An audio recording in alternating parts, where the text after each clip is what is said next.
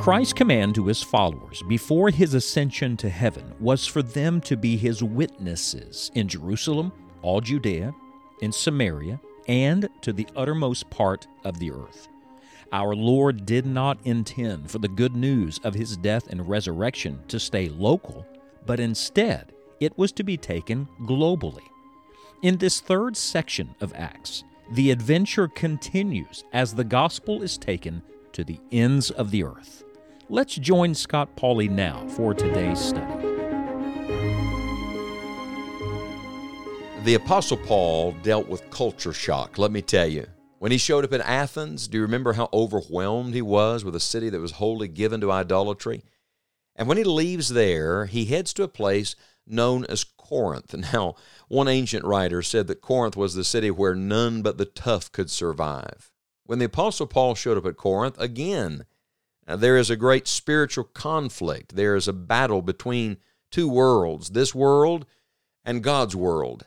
The work that Satan is trying to do and the work that God wants to get done. And it's in that context, in Acts chapter number 18, where the Lord Jesus says one of the most precious, powerful things ever written on the pages of Holy Scripture to the Apostle Paul. Now listen to the opening verses. Beginning in verse 1 of Acts 18, after these things, Paul departed from Athens and came to Corinth, and found a certain Jew named Aquila, born in Pontus, lately come from Italy with his wife Priscilla, because that Claudius had commanded all Jews to depart from Rome, and came unto them, and because he was of the same craft, he abode with them and wrought, for by their occupation they were tent makers. Now, we'll study more about Aquila and Priscilla as the chapter continues later in our study, but let me just point out to you that it is in a very difficult place where the Lord gave Paul reinforcements. Isn't that wonderful? God knows when and how to get you encouragement. And so the Lord sent this spiritual couple alongside him to encourage him and help him along the way. Verse 4 says, and he reasoned in the synagogue every Sabbath and persuaded the Jews and the Greeks. There's two parts to this verse. He reasoned, that's an appeal to the mind, and then he persuaded, that's an appeal to the heart and to the will. When we teach and preach the Bible, we have to do both.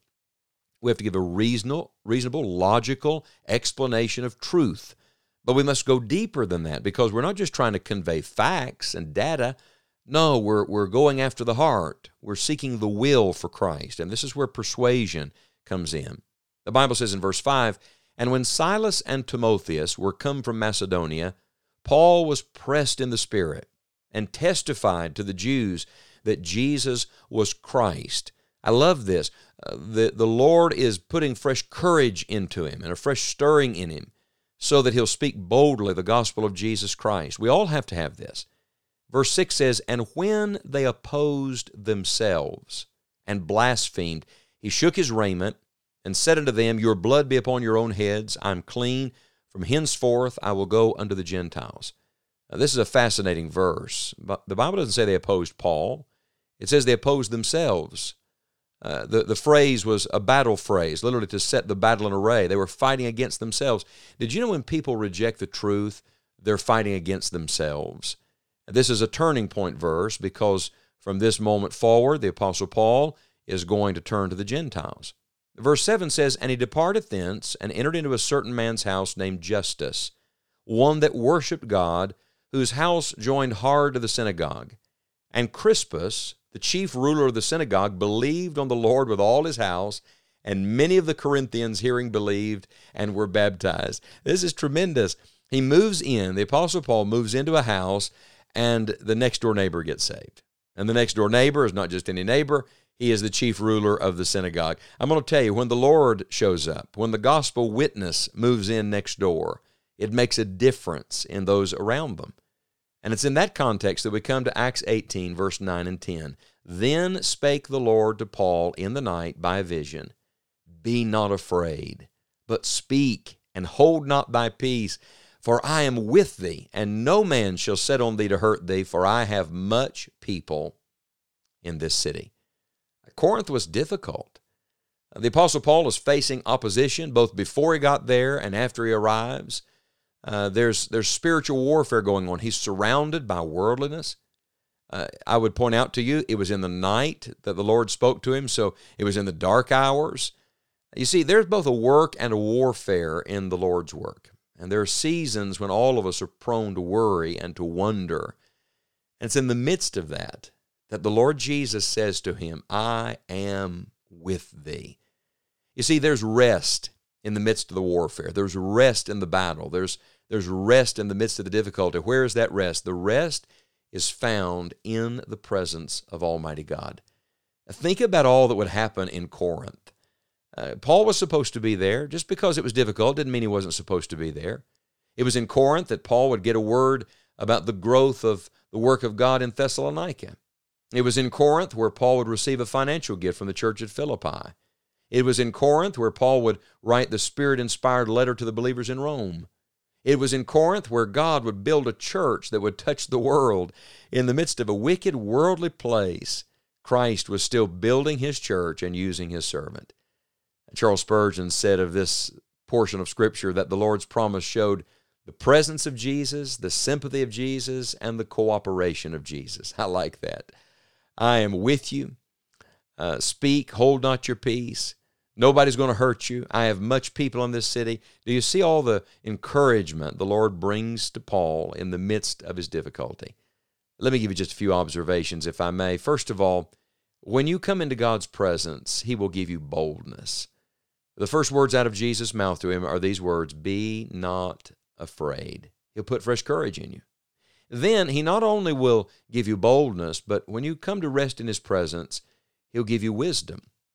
Because the Bible says here, speak and hold not thy peace. God will tell you what to say, when to say it, and how to say it.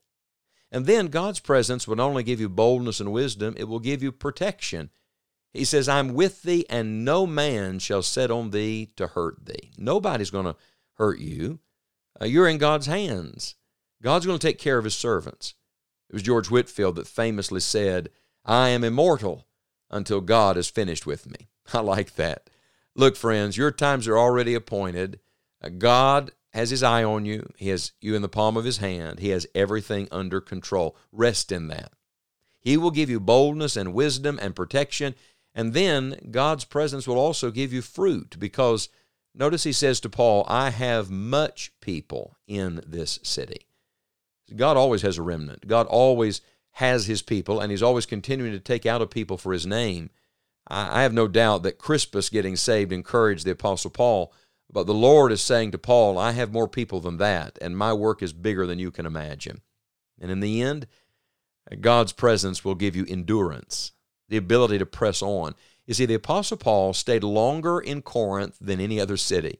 Of all places, such wickedness, such worldliness, such warfare. Did you know the Apostle Paul spent 1.5 years in the city of Corinth? God has much people, and God has you, and you have him. You ought to just say right now, Lord, thank you that you're with me. I rest in your presence. Someone once said that there are two rare things in this world. There's a young man who is humble and an old man who is content. Well, I want you to know, if you learn to be humble, you can learn to be content. And here is Paul, the humble servant of the Lord, who is just content in Corinth in the midst of even the difficulty. Keep pressing forward, doing the work of God. Why? For this one reason. Jesus said, I am with thee. And the writer of Hebrews records that he will never leave us and never forsake us. What was the Lord's last words to his first disciples?